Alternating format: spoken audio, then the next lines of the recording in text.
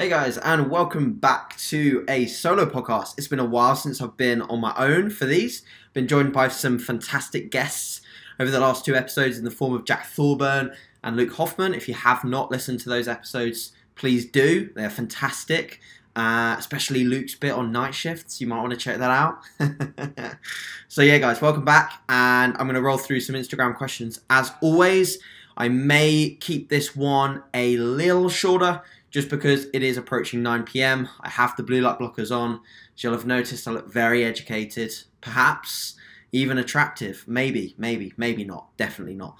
But yeah, if you're on the audio, obviously you're just listening to my fantastic voice. So might keep this one a little bit shorter just because of the time. It's been a pretty hectic day for me today, which kind of wraps me into my sort of feedback and sort of synopsis on my week so far, and obviously the last couple, so to speak, basically because I haven't had the chance to update you guys on where I'm at over the last few weeks. So essentially, things have been going pretty well. Training's been going a little bit, I'd say a little bit up and down the last week or so.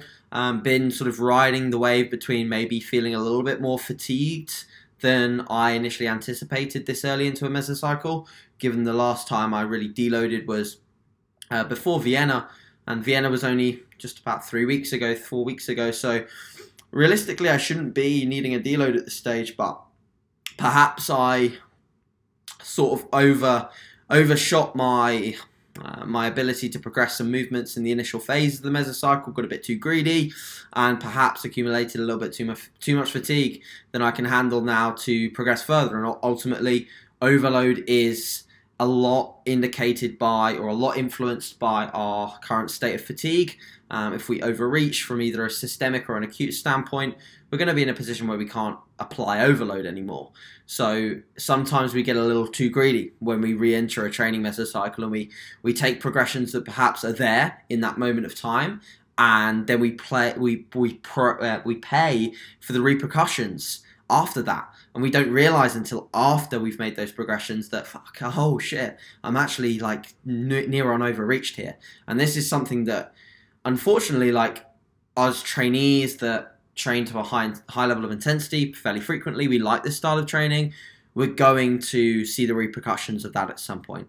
And what I'm almost thinking is that I need to be a little bit more aware. I need to be a little bit more patient with my pace into my mesocycles. And that's not to say that I need to train like a complete wuss at the start of my mesocycles. I just need to be a little bit more cautious. And another influencing factor in this is training with partners and friends and traveling. Training with Valentin, training with Kevin, training with other people, Michelle, etc. Joe, all these sessions that I've had with other people. Like, am I going to show up at those sessions, train with these people, and train with a few in the tank?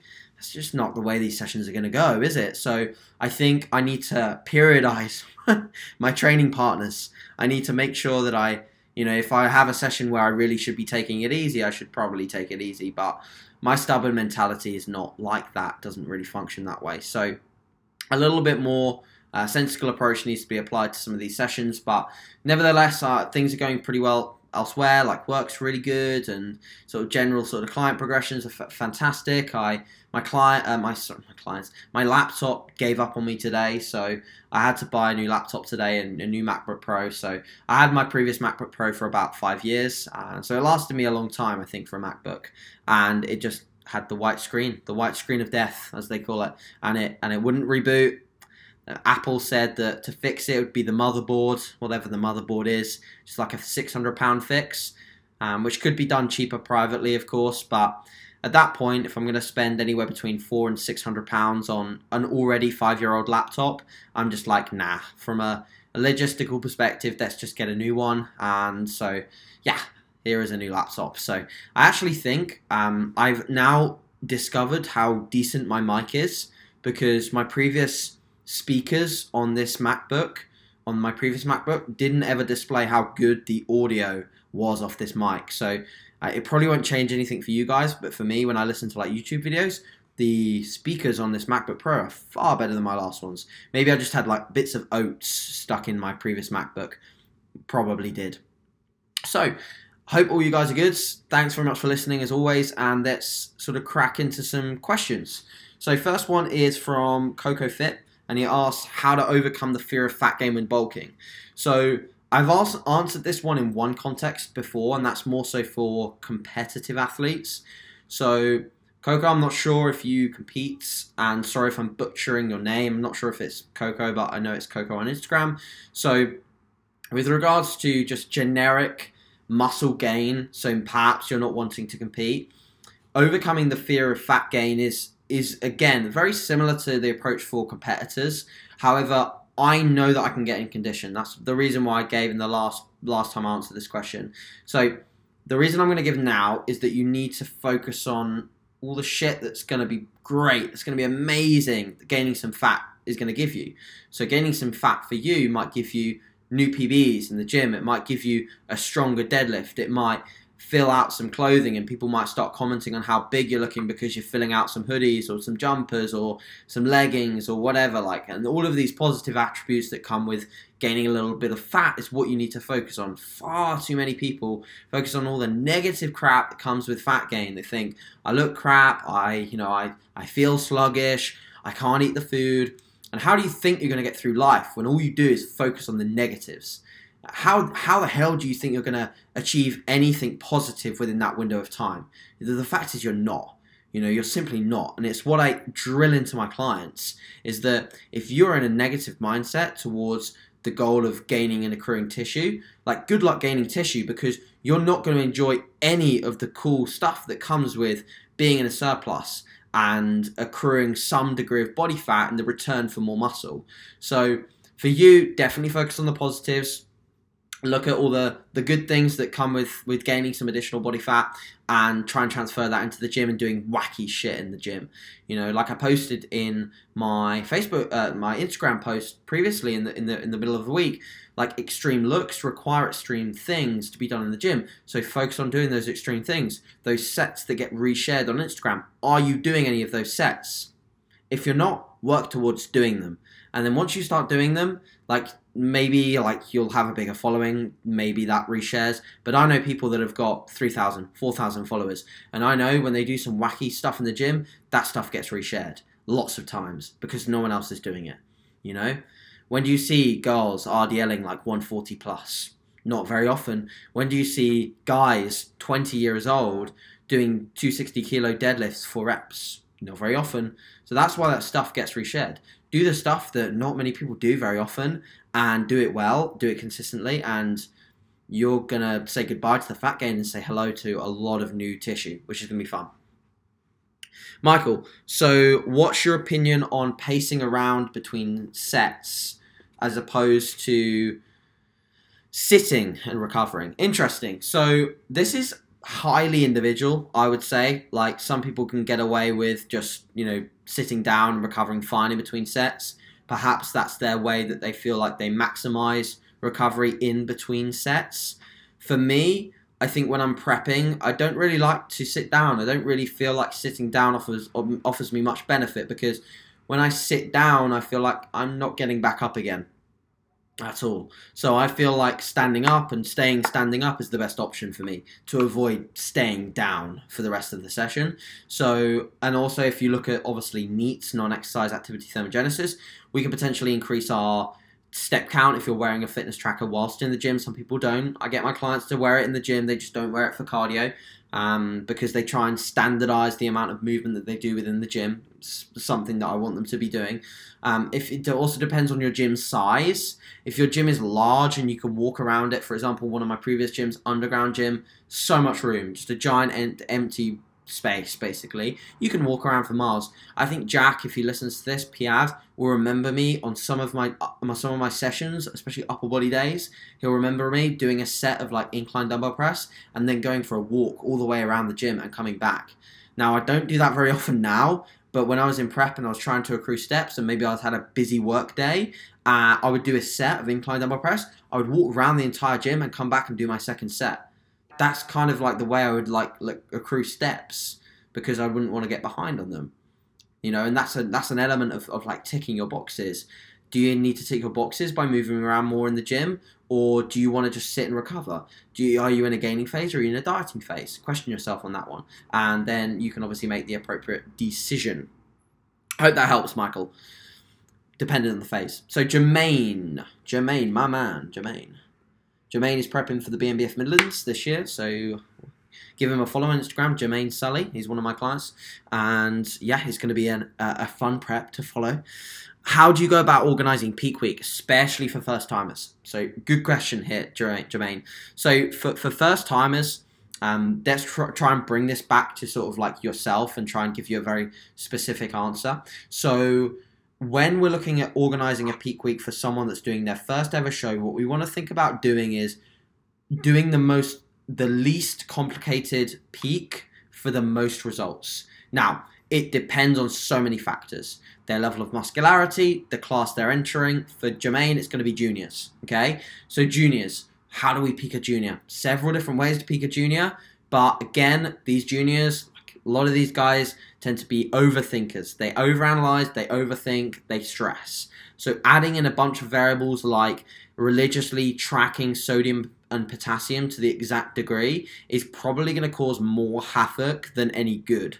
So for a peak, for a junior, what I would most likely do is keep it pretty damn simple. So I'd aim to have them pretty much ready coming into the show at 2 weeks out, and then I'd be tapering up their carbs nice and steadily. So a great example of this is my client Aidan Scanlon. I had him ready for one of his shows like a good 2 to 3 weeks before, and we just basically reversed him the whole way into the show. So it was a continual reverse pyramid of calories and mainly carbohydrates, keeping fats and protein static, because the reality of changing those variables at that time is really not going to make any difference. I mean, some people think that fats can hold a look. Whilst I think that does hold some truth in the sense that fats obviously blunt digestion and perhaps they may hold a look, or they may even improve some people's looks, especially if we play around with dropping carbohydrates and increasing fats. We may get a slightly drier yet fuller look, but again, this is something more complex that you'd have had practice with before the show. And the reality of getting someone to be able to practice these things and get them right every damn time, or at least once, so we know that we'll just repeat the process again, is slim. The only client I've ever been able to like do a really perfect advanced peak was Andrew Rogers in 2017. Yeah, 2017, early 2017, Body Power BNBF. We did a rapid backload and we nailed that because we tried it and we nailed it the first time with the trial and we did it again. So we did a deplete and we did a rapid backload. That is 1 day of loading and he looked immense. He looked ridiculous and it's something I really want to try with a few more of my clients. Once we nail it and get like things pretty much picture perfect, it works super well. You know, you get that super compensation effect on that rapid backload day. Of course, if they can manage digestion, they don't get any bloat or distension, it works amazingly well. I think you can create a really individual look, like a very hard yet dry look. So yeah, and then obviously there's approaches like Dr. Scott's approach where you'll have and obviously, like some of this may not be absolutely perfect because I don't know his approach off by heart, but I believe his approach is actually he'll play about with the fat loading approach. So he will do the baseline days where you bring fats up and carbs down, or even zero carb days after some load days. Those days are like to sort of dry out and harden out that look. And then if you need a top on carbohydrates, you'll have it. But it's mainly, you know, you load and then you hold and do the baseline days with the no carb days, the higher fats. And obviously that can work fantastically as well, provided you really know and you nail your electrolyte balance. Because playing about with carbohydrates and not understanding your electrolyte balance with potassium and sodium, you can go into some big shit there with regards to your look. And I've done that again with clients that we haven't quite nailed their electrolyte balance. James Hilton last year, we really fucked up his electrolyte balance at one show, and for, you know, partly my fault, maybe partly his, both ends, communication issues, but both ends, not just me, not just him, and we fucked up his look for one of the shows and we couldn't quite get it back after that, and that was it, you know. So electrolyte balance is is pretty key. So yeah, we're considering carbohydrates, we're considering getting someone ready as early as possible, making it as simple as possible for most people, especially first timers.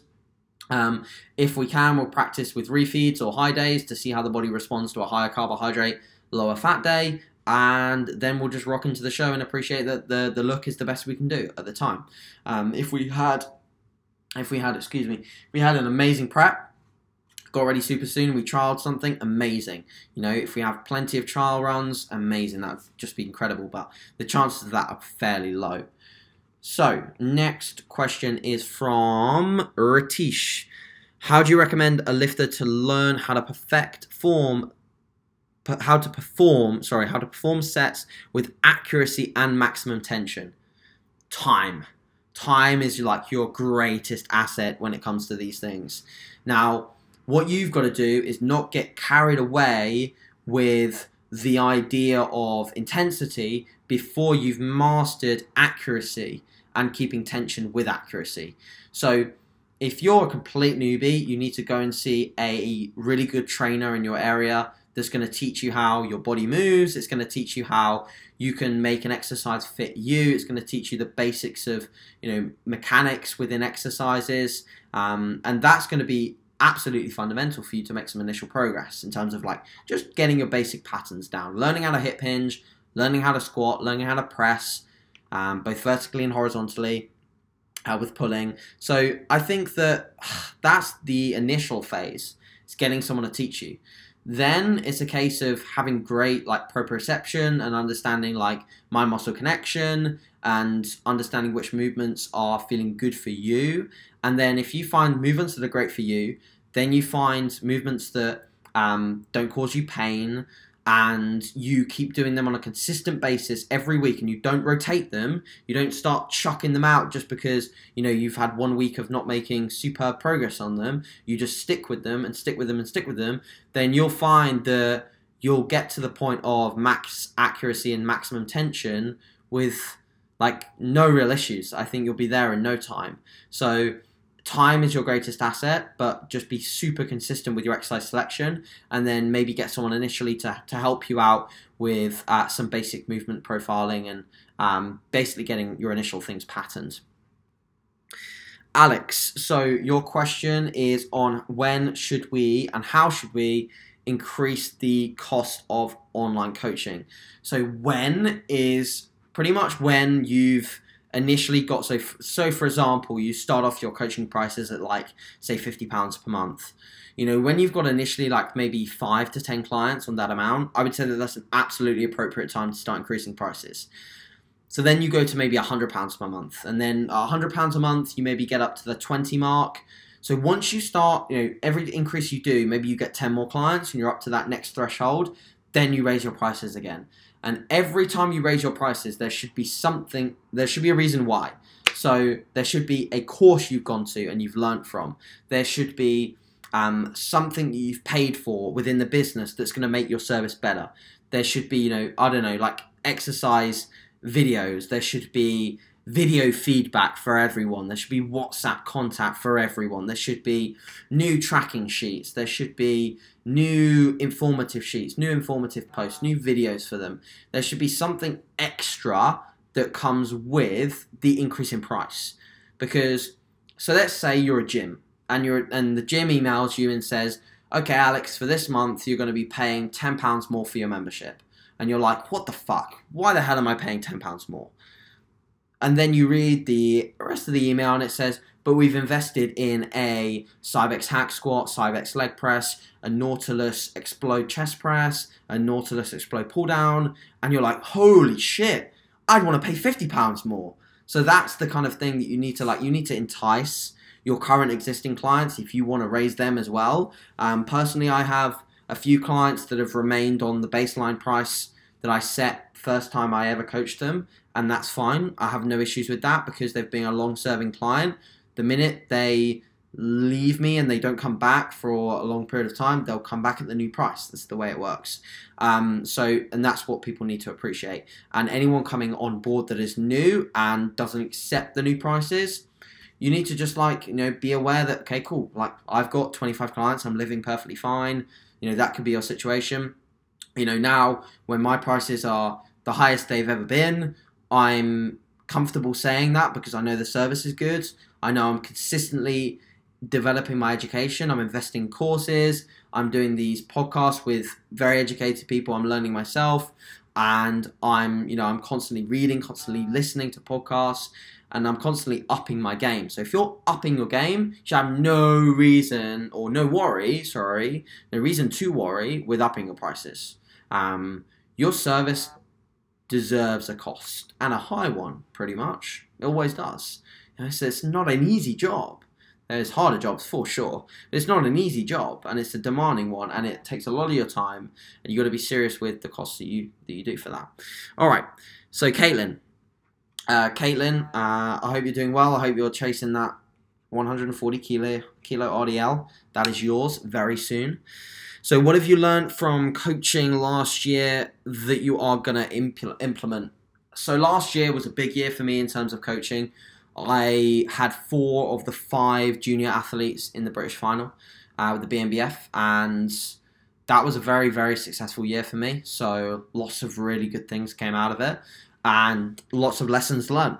So my lesson learned is that when someone comes to me and they don't have enough time, no matter what, I am not taking them on. And what happened last year was not greed. What happened last year was not like, oh, I want more money, give me more clients. It was not that at all. What it was I love coaching. I fucking love coaching. And I absolutely love junior bodybuilding. Like, if a junior bodybuilder contacts me and I'm like, I can kind of maybe get you ready, but you're so on the edge. I am like, yes, I will still take you on. And that's sometimes a really bad idea, because if they're not going to be ready, you just need to be honest. Like, you just need to say, no, not this year. Like, next year would be good, but not this year, because you haven't got enough time. And the issue is, took on quite a few of those people that didn't have enough time. And yeah, I ended up in a bit of a shitstorm by the finals because a lot of those guys were rushing to the stage. I think that maybe what I learned is that I need to see more people this year in person. I've already learned that this year with seeing one of my clients who's looking amazing, but definitely looks different in person. Not to say he looks worse. His condition just looks different in person. I'm not going to mention names because it's harsh, but his condition just looks different in person. And that's something I really need to be aware of as a coach. So I've made sure that, already I've got the clients that are doing earlier shows. They're already coming to see me fairly frequently. And the people that invest in their time coming down to see me, or, me coming up to see them, whatever works, they're the ones that are going to get in the best shape. I guarantee you. I absolutely guarantee you, because I will be the one telling them, no, like visually, right here, me standing right in front of you, you're not ready, we need to pull off more. That's going to be the calling card for them getting in condition. So seeing clients in person. So if you're going to coach in the future, Caitlin, you need to see people in person, like all the time. Really be vigilant with that. See them in person, get them in front of you, get them like in their posing suit, in their figure suit, whatever, in their board shorts, whatever they're wearing on stage, get them in it visually in fairly average lighting. And when they're ready in that lighting, they're good to go. But until they're ready in that lighting, they're not good to go. And that's it. And other than that, I learned that, my passion for coaching is just exponential. I will do a lot for my clients, and I will stay up until super late in the night if I have to get my work done with client work. I can remember coming back from trips and just like, I think I came back from a Scotland trip for the UKDFBA. I think I was up until like 3 a.m. doing client feedbacks. And I've done that quite a few times. And I was talking to Valentin over the weekend about, late night working and like, what we have to do sometimes just to get the job done. And, sometimes it does lead into our optimality as coaches. But at the moment, I wouldn't change that for the world, because I love it. It's like living a high life for a little bit. This is something that I enjoy. So I'm kind of happy to sort of put aside some of my own optimality for a little bit. I'm saying yes to being a really busy and good coach, and I'm saying no sometimes to the optimal night of sleep. But trust me when I say 9 out of 10 times, I am getting really good quality night's sleep. I'm going to bed at like 10:30. Hence why I'm going to cut this podcast a little shorter. Because that's me. That's my progress. That's also my business, and my respect revolves a lot around me and what I represent and how I do. So I can't put that aside totally. And that's something that, again, I learned last year, is that I can't put myself fully on the back burner for something that I love as much as coaching. So yeah, that's what I like. I hope that makes sense. I hope that helps some people. It's a really good question, by the way.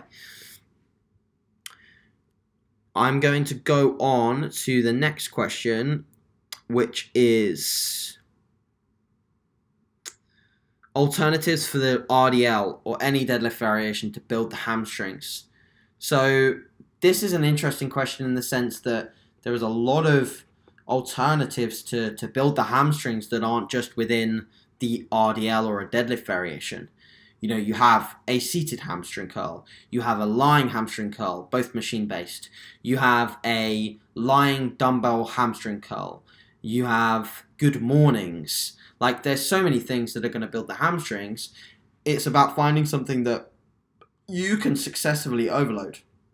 So before 2016, I hadn't really done RDLs in a program pretty heavy. I'd just done deadlifts and then lying leg curls as accessories. I'd never really got strong at an RDL, dumbbell or barbell. And I think that if I was to attribute some of the most tissue that I've ever gained on my hamstrings, it would be from the RDL, both barbell and dumbbell, and getting really strong at a good full range of motion on those. It is a very difficult move that people tend to back out of. So if you're backing out of it, Pablo, for the reason that it's difficult, then reassess immediately. But if you're backing out of it because of like lower back injuries or some sort of niggle that you've got currently, then of course, don't do it. Like, I'm not telling you to do something that will get you hurt, but I'm also telling you to, remind yourself, what is the goal? Like, is the goal to do the hard stuff and therefore build maximal tissue? Or is the goal to sort of just like, go in and do the relatively easy stuff and come away with the outcome of, good level of tissue accrual, but maybe not the best? So for you, if you cannot do the RDL, my preference would be high repetition, seated or lying hamstring curls. My also preference would be seated, just because I love the way that it locks the hips in place. I find a lot of people have the issues with lying hamstring curls and the hips just leaving the pad all the time. Therefore, we're just using more of our lower back, our erectors, to dominate the movement, and then people take over with their glutes and end up just hip extending the pad, which is like basically so their hips rise and then the hip extend the pad to get it through, and that's no good. Like, so just pick a movement that's going to suit you and you can get on with well, and rinse that movement for all it's worth. And then if you can do the RDL and for no injury reason, then do it. Definitely do it. So, okay, Joshua, you ask about setting up online clients and how do we do that process. So I'm just going to make a note of that question.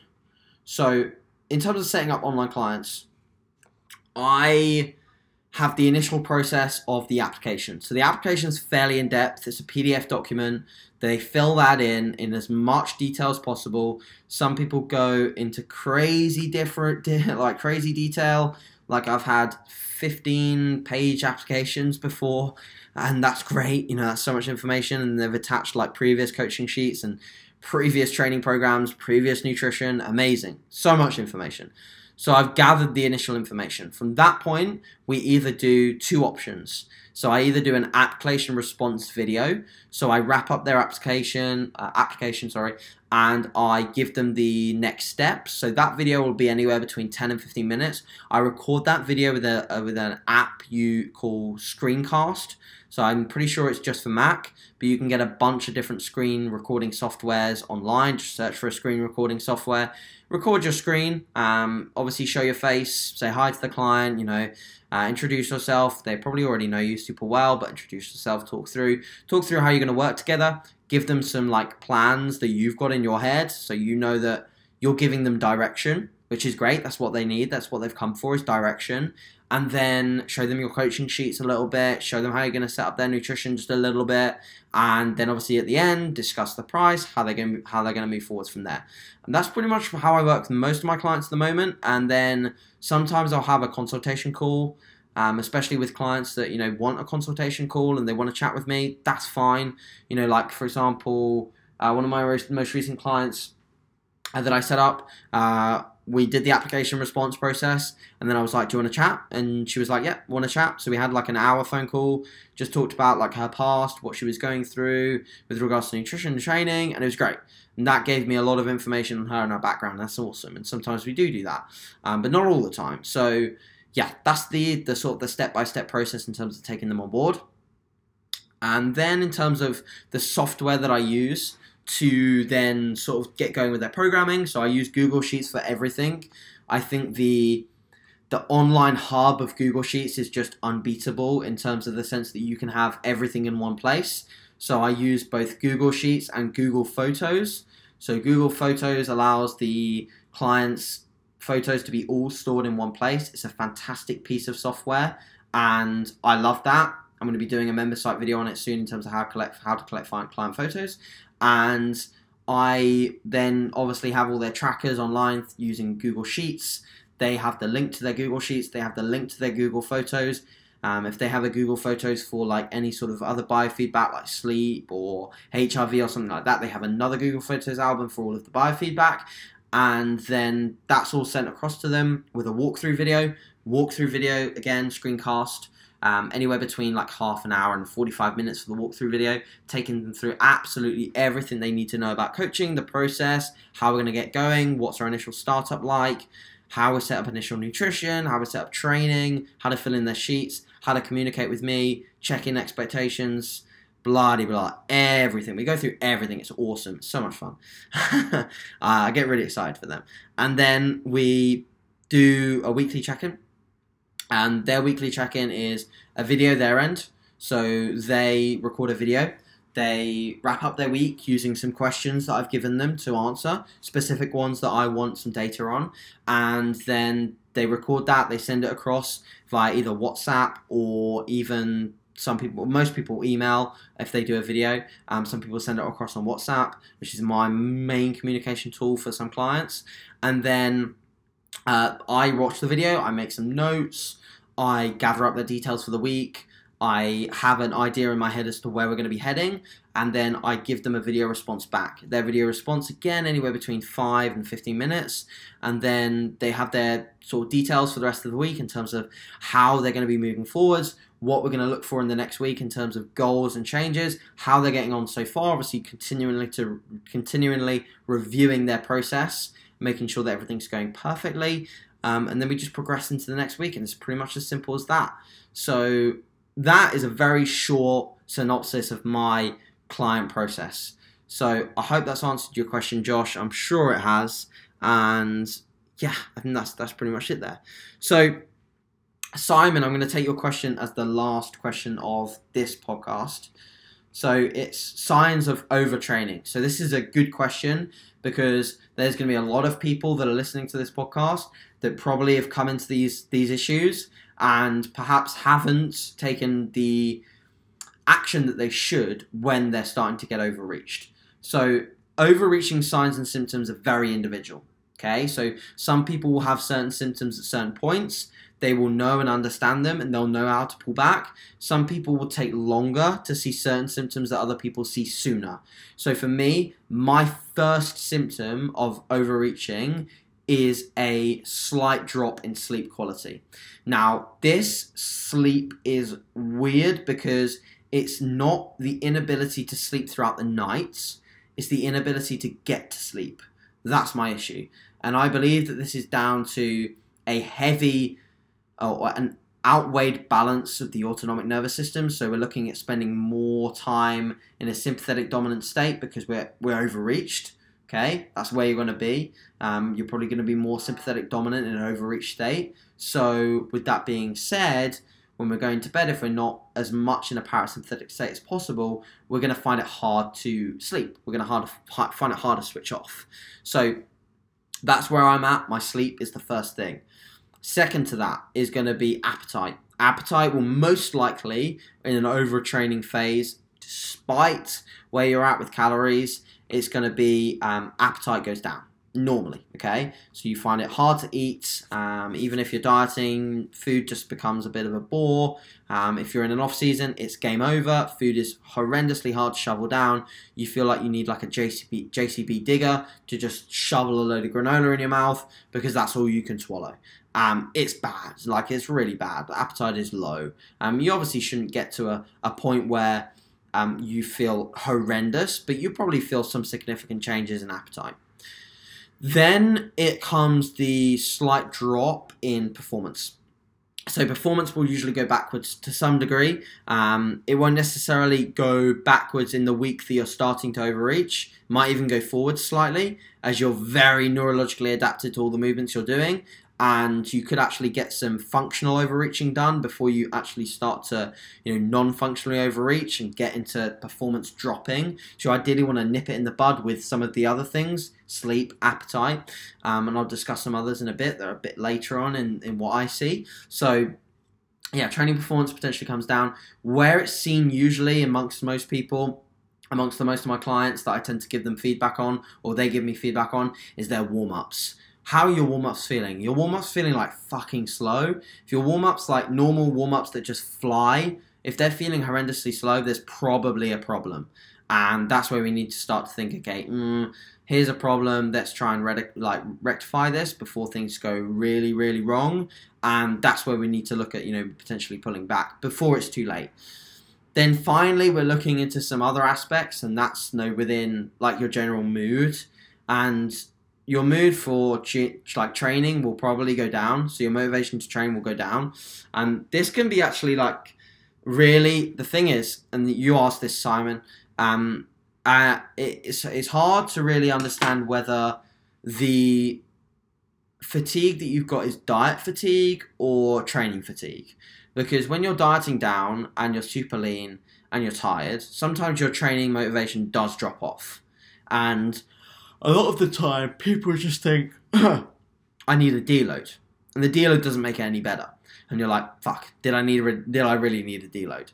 So that's where, when dieting, actually taking a more forced approach to deloading, so saying every 6 weeks I'm going to deload, is more beneficial, especially towards the end of a prep. The start phases of a prep, I'm more lenient as a coach. I tend to take the feedback from clients a little bit more as a higher priority than a actual strict paradigm of 6 weeks of training, 1 week deload. So I tend to take more auto-regulated deloads with clients the start of prep, and then actually more scheduled deloads towards the end of a prep. And I think that's the best way to work it, because the feeling of anxiousness, nervousness, more headaches, more fatigue, all of these things, they can actually come from just being in prep, but they can also come from being fatigued and overreached. So the balance between these things, the emotional side of overreaching, is hard to balance, really hard to balance when you're in a dieting phase. So that's something really important for you guys to note. So yeah, I think I've covered about 10 questions there and managed to ramble for the best part of 40 minutes. So I'm going to leave it there for tonight, guys, as I do want to prioritize my sleep, but I also want to get a podcast out. So I never will leave a week without getting a solo podcast done. So this is Solo 14 complete. And of course, if you've got any other sort of side tangents or questions that you want to ask me at all, please leave them in the comment section below. If you enjoyed this episode and you took something away from it, please share it on your story. Tag me in it as always. I really appreciate it. Solo is back. We've got a guest next week, so I'll be back with a guest next week to talk some cool things, a bit of a different guest, so you can look forward to that one.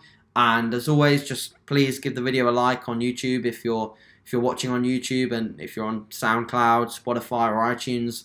Like I said, share it on your story, get people noticing what I'm doing, and I really just appreciate the support on these. It really does blow me away sometimes. So thank you guys very much for watching. I hope you all have a fantastic weekend, and hopefully your training weeks are going awesome as well. And yeah, of course, any questions, as always, give me a buzz on either Instagram or the comments section. Alright guys, I'll chat to you in the next one, and thanks again. Speak soon. Bye.